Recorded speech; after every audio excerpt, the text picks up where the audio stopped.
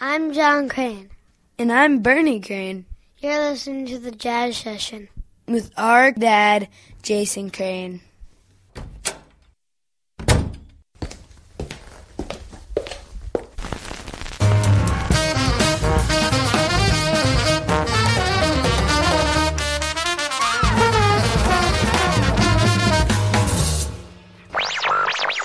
Lesson 1. Basic Hip.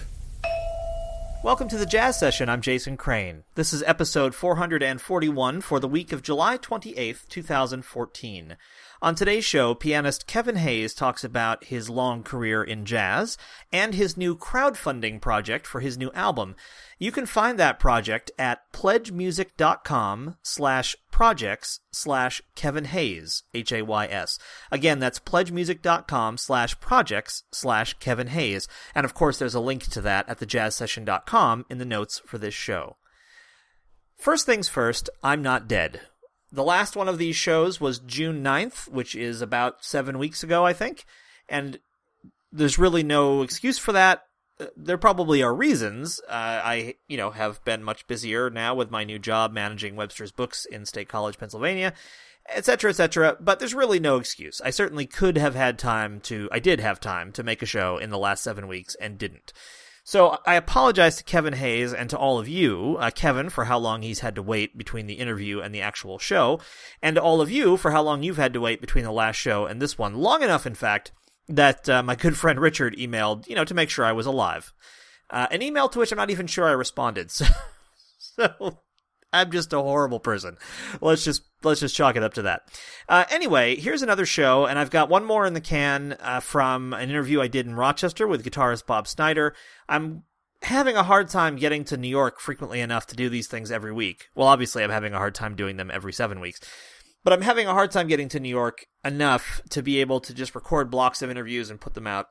I hope to make a trip to Pittsburgh soon, during which I'll record a block of interviews and put those out. There's a lot of cool people there.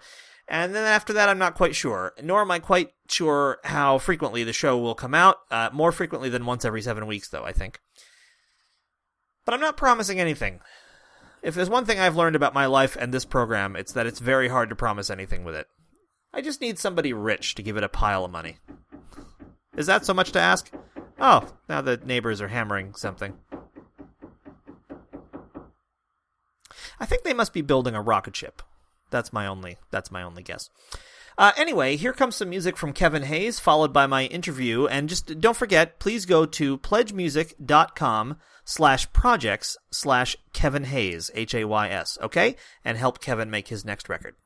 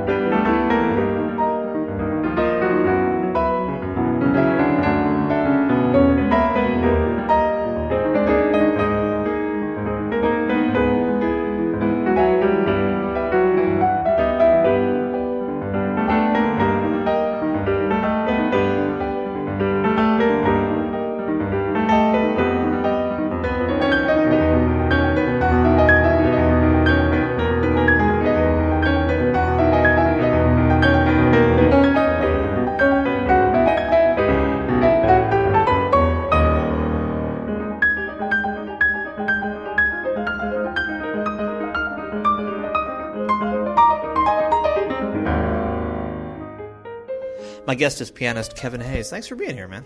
My pleasure. Great to see you. Great to see you, too. You're one of those people, I've been listening to throughout a lot of my radio career. We're pretty close in age, and you're someone who's always been around while I've been playing jazz music on the radio. Always enjoyed your playing, and it's great to have you here. And we're going to, I think, start by talking about something that when I first learned of you did not even exist, which is crowdfunding, but has now become a big thing in the world of music of all kinds. Right. And it's something that you're about to embark on. Maybe we can start right there and tell folks about that. Yeah, I guess with the changing, shifting landscapes of the record business, this has become one of the main options for funding your projects. And I had done one in 2006 for Artist Share, and so this is a kind of a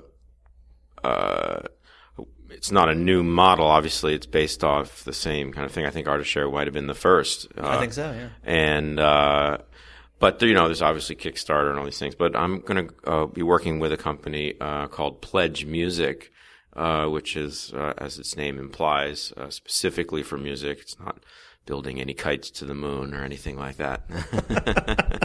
Though I would totally fund the Kevin Hays kite to the moon. Kite to the moon. Just say that right out loud. Well, right now, I've been collecting string for many years. Good. I'm on board. I'm just saying.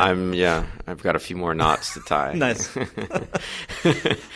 But anyway, so this is specifically with that, and working with producer Matt Pearson, who's been working with this company. So we're just about ready to launch, kind of ironing out the different aspects of the campaign, and it'll be with a new group that I've been working with the last couple of years. Actually, I guess it's not too new, but our first recording, the New Day Trio, with Rob Jost on bass and Greg Joseph on drums, and we've been playing for the last probably year and a half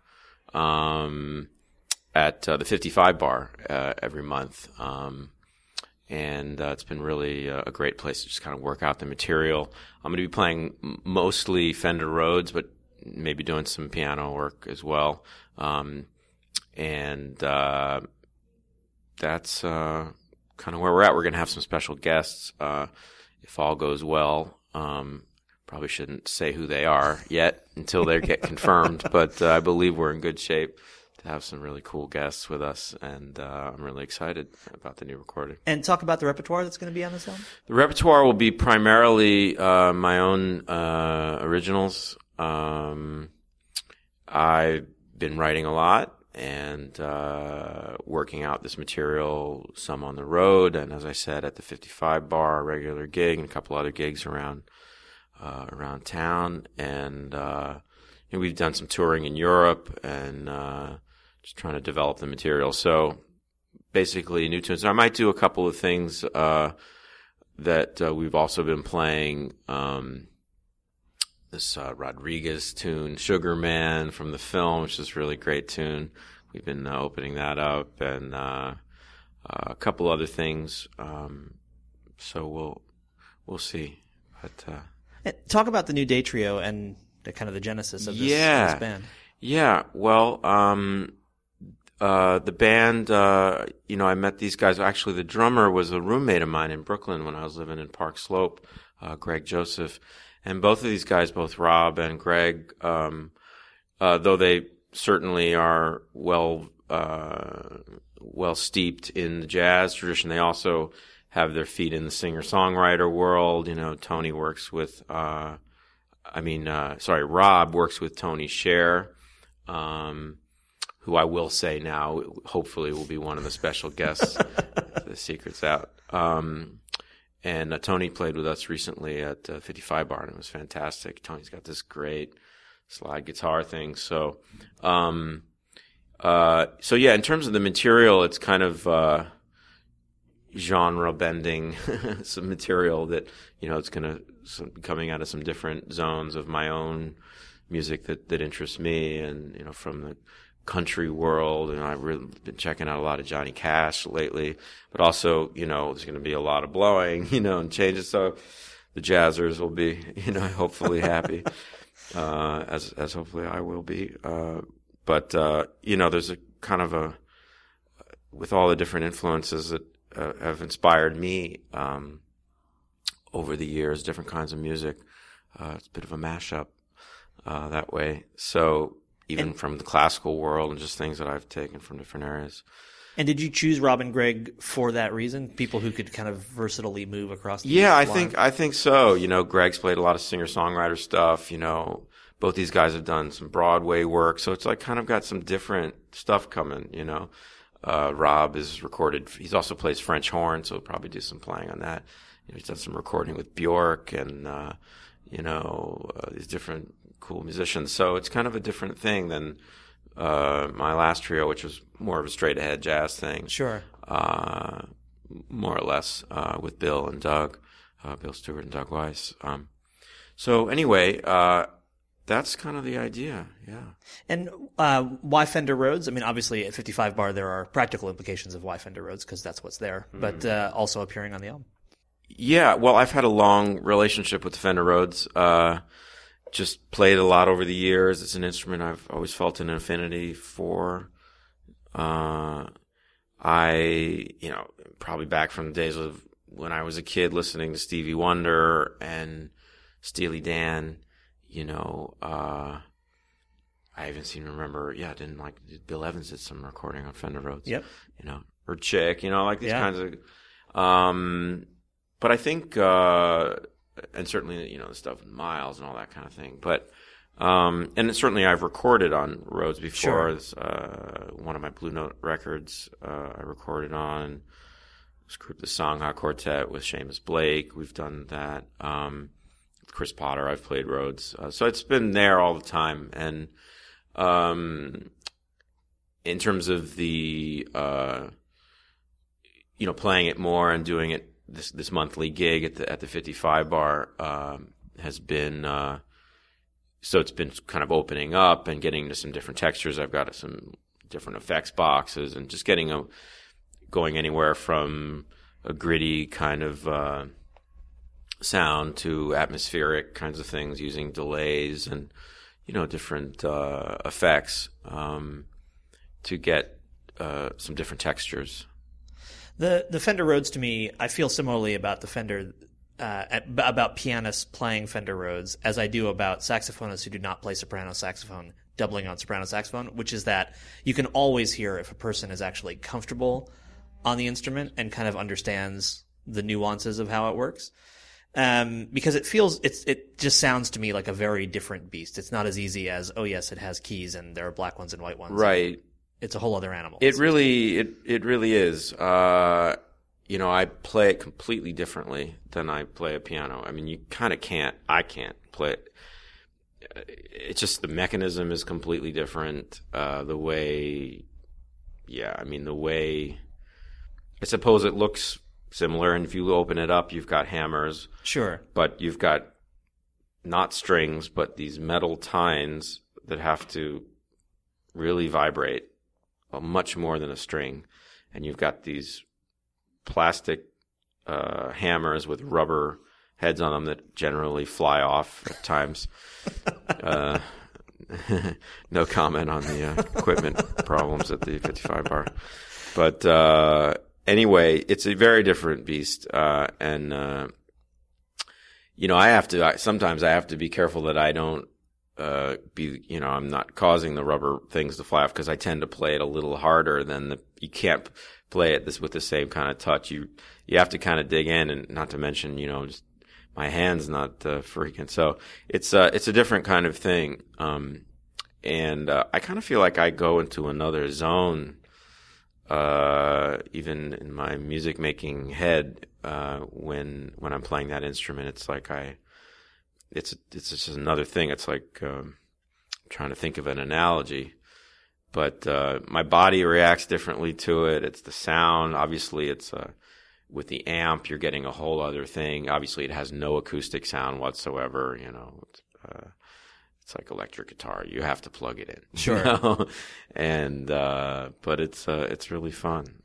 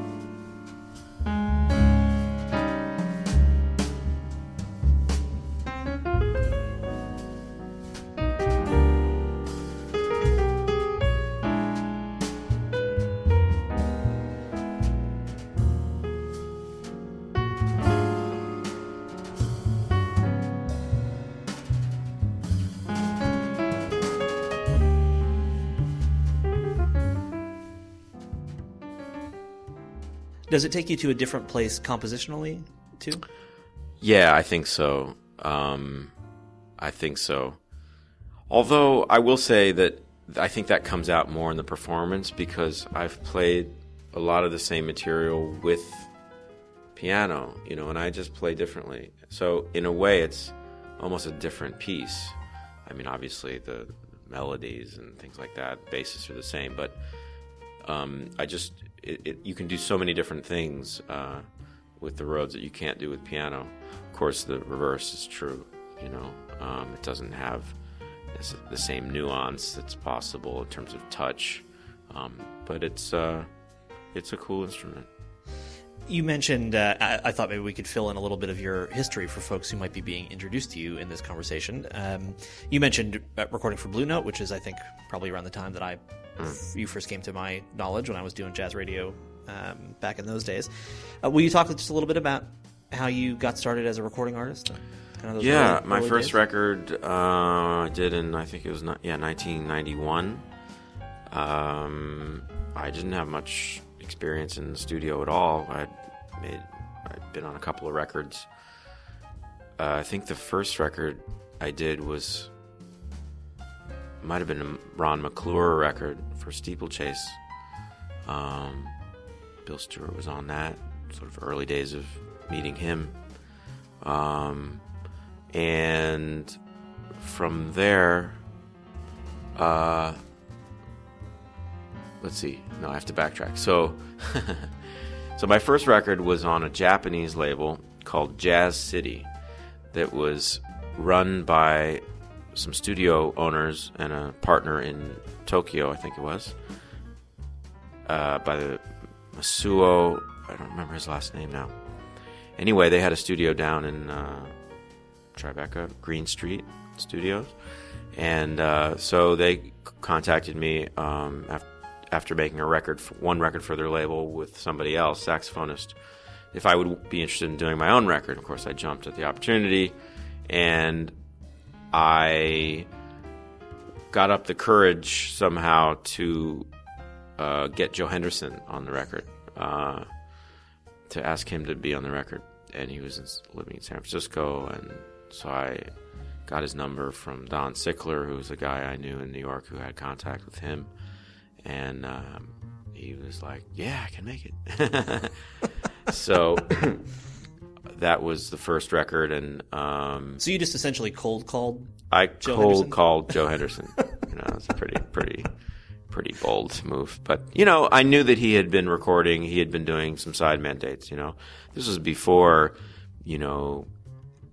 I mean, obviously he was a legend to being great, and everybody knew that. But he had kind of a renaissance. Popular was he? He couldn't, I guess, command kind of audience that Sonny Rollins could command. Sure. These kinds of things. He wasn't a star on that level, which was crazy to me, but nonetheless. And so he was on it, and Steve Wilson and Scott Colley and Bill. Players that I had been playing with and knew. So that was my first record. And was it an easy leap to the kind of world of Blue Note and that kind of thing? Was it? Yeah, I mean, same kind of thing. You're going to the studio. But, obviously it had more visibility. They had, obviously, better access to the press. They had more money to spend on promotions, kind of thing. And it was a great honor to be on that wonderful label. I grew up listening to those records and really loved all the music, that I had come up on, basically. Besides, obviously, there were other labels, Columbia and this kind of thing, Miles Davis records, and Verve and all that. But, it was really cool, and had a little bit more of a budget to go into maybe better studios and this kind of thing.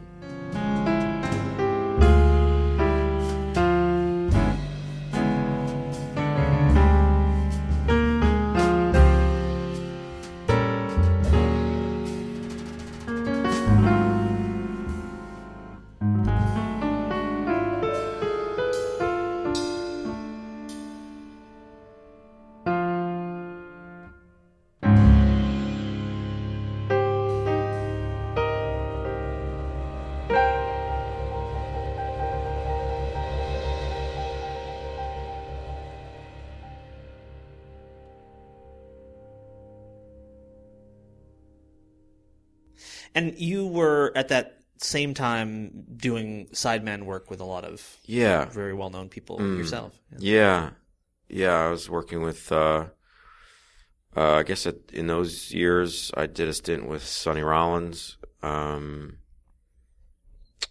working around town with different players, my peers and older musicians, several different saxophone players. Benny Golson I worked with a bit in the early mid-90s. Worked with Schofield, with my kind of crew with Seamus and Larry and Bill, so I was doing some sideman work as well. Yeah. Is there or in your personal story, for example, getting a call from Sonny Rollins, was there still an element of, holy crap, I'm getting a call from Sonny Rollins involved with that? Yeah, oh, definitely. Yeah, in fact, after I did the first record with Joe, he called me to play some gigs, and I remember the excitement. It was like I was roommates with Bill Stewart at the time, and I came home one night and he said, "Joe called." I said, "Joe who?" Because this was before cell phones, so there was a tape answering machine. Sure. And he said, "Joe called." I said, "Joe Henderson." I said, "Man, come on, you didn't call me,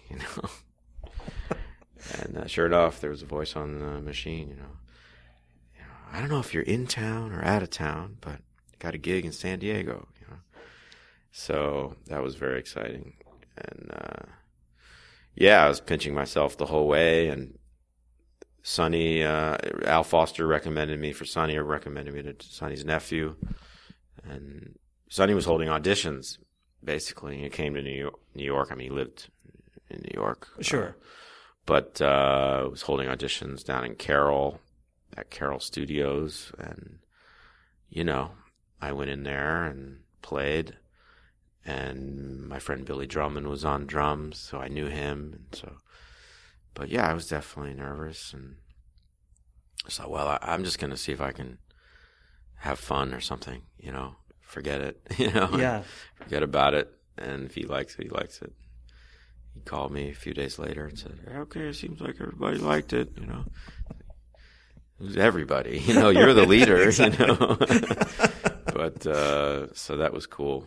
And he's an incredible force to be around, that just such an improviser, such an incredible, his time and everything, And what I'll mention to folks who are listening, Sonny's been on this show 3 times, so people can go in the archives and hear those. For you as a pianist, what did it require of you to play with Sonny? I mean, I know mechanically speaking, it's no different than playing with anyone else, but just in terms of the level at which he's improvising, that kind of thing, what did it demand of you? Well, yeah, I think for me, I mean, I always love the challenge of comping, and kind of the rhythmic things that I could do as percussion instrument, and the harmony that I could work with. But you have to be careful as a comper that you're not forcing the soloist into some zone they don't want to be in. So obviously with Sonny, there's so much going on, harmonically. It was the same way with Joe. Obviously I didn't need to feed them anything, Sure. If anything, they were feeding me the changes, Yeah. So it was just really a cool challenge, to support what he was doing without getting in the way. But also I had the sense that he wanted me to push him a bit, He liked it, that I had maybe some different chords that might be coming his way, Yeah. And it's a funny story. It's somewhat related because I think soloistically and harmonically, comping and solo, they're not so different in a certain way for me. When I teach, I talk about this. But I remember one time we were on a gig somewhere, and I'd been messing around with playing kind of freely over some of the stuff harmonically and taking some chances. And we were about to go out on stage, and he said, "Why don't you take the first solo on this and, play abstract?" So I said, "Cool." I got the green light from Sonny,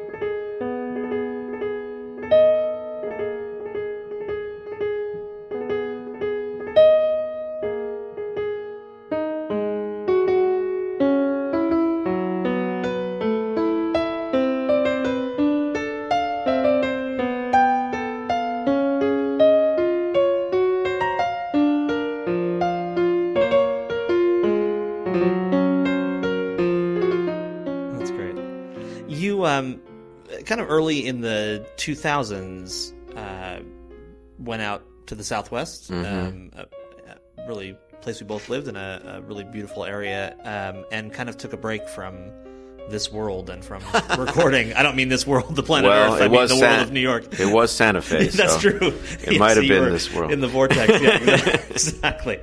But can you talk about that and what that was like for you, and then what it was like for you to return here and kind of reestablish yourself? Yeah, I mean, I kind of went through a bit of a dark period in my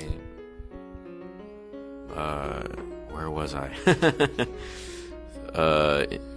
In my mid to late 30s, where I just felt sort of burnt out and, for lack of a better word, in some kind of depression state, just not really, dealing with some personal stuff and dealing with, where do I fit in this world? So, and in, music and my relationship to music and myself, and so doing some kind of personal seeking, I guess you'd say. So I go where everybody goes, to Santa Fe,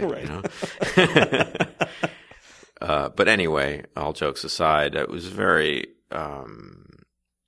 very healing place for me, and took some time. I did make a record when I was out there. Although I didn't make it there, I wound up making it in Germany. I made a solo record called Open Range. But I definitely, I took a fair amount of time to reflect and address some stuff. So, were there periods of time where you weren't playing at all? Yeah, definitely. I mean, the piano would get kind of dusty out there, Sure. With the desert sand, But, I just kind of got a little casita out there and just tried to work it out, And so, I spent, I guess it was 4 years there, and, did do some touring on a limited basis, and playing out there, some trips back to New York to do a few gigs. But was a bit dormant, and then moved back to New York. I had actually initiated, towards the end of that, a call to Brad Meldau to see if he would be interested in doing a piano thing. I kind of felt like I needed to connect with another pianist, Yeah. And he sure is one, and fantastic musician. And so we got started on this project, this modern music project, where I said, I want to do like some classical kind of coming from class. I had been listening to Strauss and Brahms, and I knew he was into that stuff, and we had talked about that a bit, and so that was sort of the genesis of that project that came out a couple of years ago on Nonesuch. Got Patrick Zimmerly, the composer, involved. So I moved back, actually not far from Brad, upstate. My friend Doug Weiss, bass player, was up there. There's a really nice venue up there called the Falcon, and I knew people up there. I wasn't sure I wanted to move back to New York City with all the craziness quite yet, and so I used Marlboro, New York, as a transitional outpost. You know? Yeah. During the time in Santa Fe, or when you came back to the East from Santa Fe, did you notice differences in your playing? Had you come up with some new? You said you went partly to work on your relationship with music in addition to your own personal stuff. Did you see changes? Did you feel changes in yourself as a player? Or? Yeah, I think something probably did start to shift out there. Maybe that recording, the open range recording, as the title perhaps suggests. Yeah.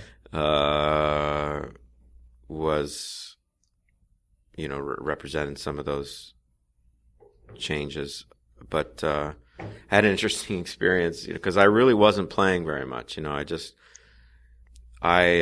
had a gig with Nicholas Payton. He'd called me to do a gig somewhere. And, after the gig, he came up to me, he said, "Man, whatever you're doing out there in New Mexico, keep doing that." Wow.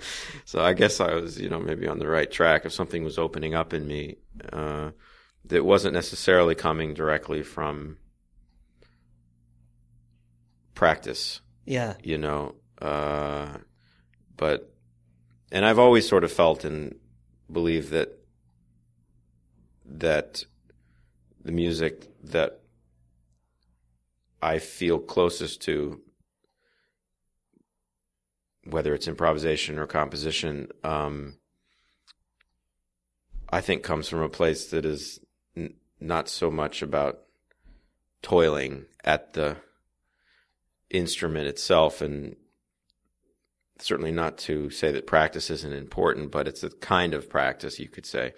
I'm actually studying with someone now that, and in a way that one of my primary teachers said this as much, that you make music. When you practice, it should be playing. There really shouldn't be a separation, even though there's some repetition involved. Sure. But it's coming perhaps more like a child might repeat himself, Right.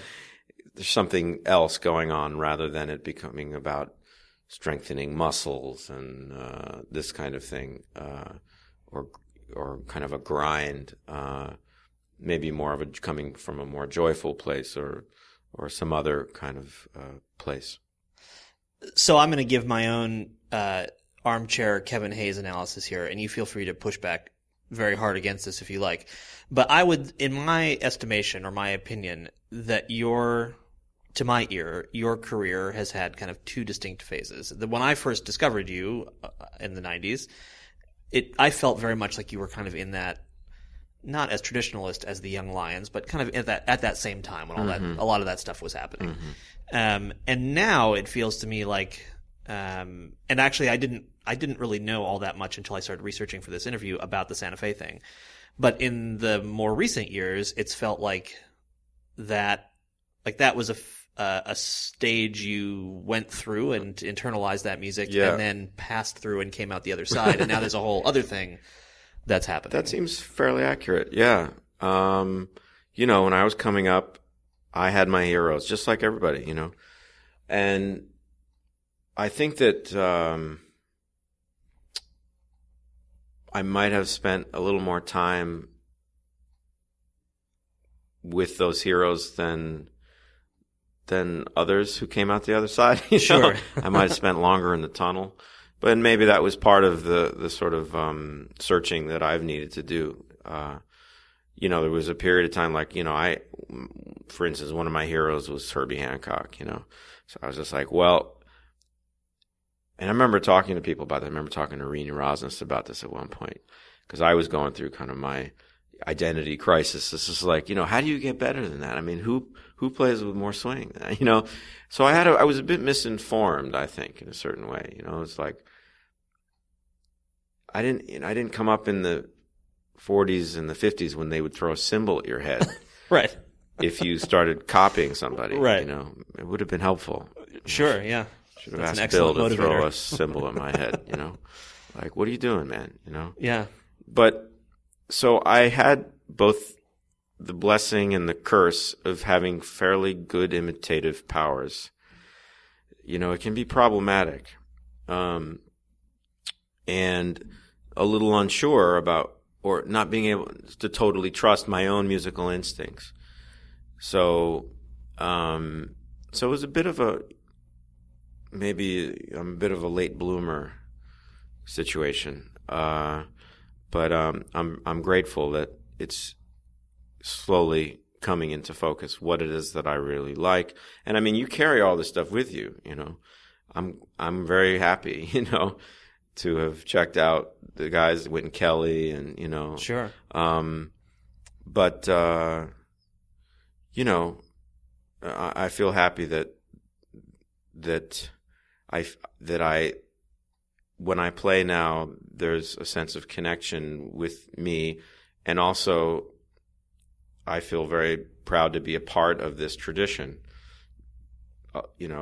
As Herbie himself, we had a conversation once and talked about being a link in the chain. We are a link in the chain. He's like, Herbie said, no Bill Evans, no Wynton Kelly, no Herbie Hancock. And it's true. If you listen to him, you hear it. The same as, no Paul Bley, no Keith Jarrett. You know what I mean? I mean, in the way that, Keith probably would have found his way. Sure. The guy's a genius, But we are all connected. And so I had to sort out these things just like everybody does. And I knew that I wouldn't be satisfied by merely imitating. It's one thing, everybody, we're stealing. I'm stealing, you're stealing, we're all stealing. Absolutely. From everybody else. That's the name of the game. But that's kind of how I see it. So you're not far off at all. And now having come out the other end of the tunnel, when you teach other people, are you able to give them any kind of a head start, or is it just something everybody has to go through their period in the tunnel themselves? Yeah, I've been doing a fair amount of teaching lately, and ultimately, we have to find our own way. But in some cases, depending on where they're at, I need to reinforce their fundamentals. I have to say, you got to go back and listen to the bebop players. You got to check out some Sonny Clark. You need to check out Bud Powell. Even starting, in a way, I've become a little bit of a stickler about it. Perhaps just because it was my experience that it really helped me get grounded in that stuff in order to move forward. But even I'd say, what Bill Evans, you got to go further back than that, Right. But anyway. And to not really to play devil's advocate, but just to get you to say it. Why? I just think that because that's where they were coming out of. I mean, Schoenberg checked out and did, what did he do? Haydn transcriptions, and everyone's studying Bach. Why, Is it because it's what you study? Right. It's, I just think it's fundamentals. That what I do now in terms of maybe my linear language, I don't think I could. It would have the cohesive, if it does, to whatever extent it does, the cohesiveness. If I hadn't checked out that other stuff, to learn how to resolve and how do you use tension and resolution in linear language to imply harmony, and Charlie Parker and Monk and these guys, So, I just think it's part of the deal. Yeah. Well, man, it's been a real pleasure. Like I said, I mean, as long as I've at least been in professional jazz radio, you've been on my landscape and one of the people whose records I've always enjoyed playing. And I feel like it's an oversight that you haven't been on until 7 years into this particular show, but I'm really glad you were here today, so thanks for doing it. Thank you. It's my pleasure. Great to see you, Jason.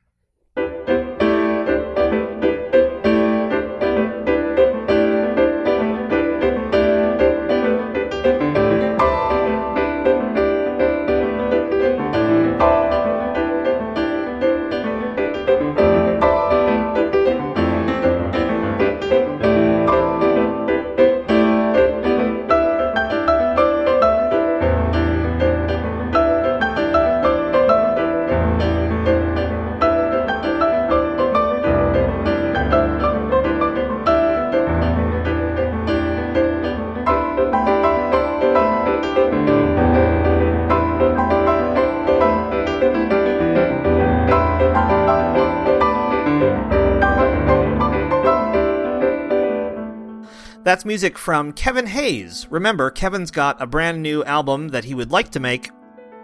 To help him make that, go to pledgemusic.com/projects/Kevin Hays. You'll find a link to that in the show notes for this episode. Thanks so much to the Respect Sextet for the theme music to this show. They are online at respectsextet.com. Thanks to Dave Rabel for the logo of the show. And if you need some freelance work done, liner notes or a press release or something hammered into a wall incessantly day after day, hour after hour, even though you live in a small apartment and what the hell could you possibly be hammering, then visit cranewrites.com. Thanks so much for listening. Come back next time, whenever that happens to be, for another conversation about jazz on the Jazz Session.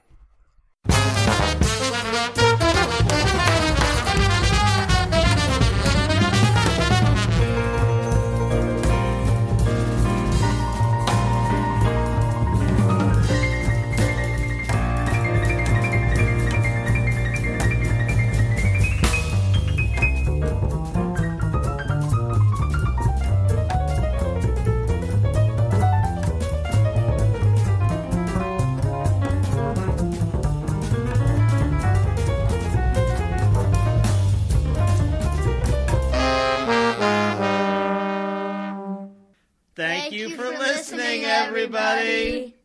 Bye. Bye. Bye.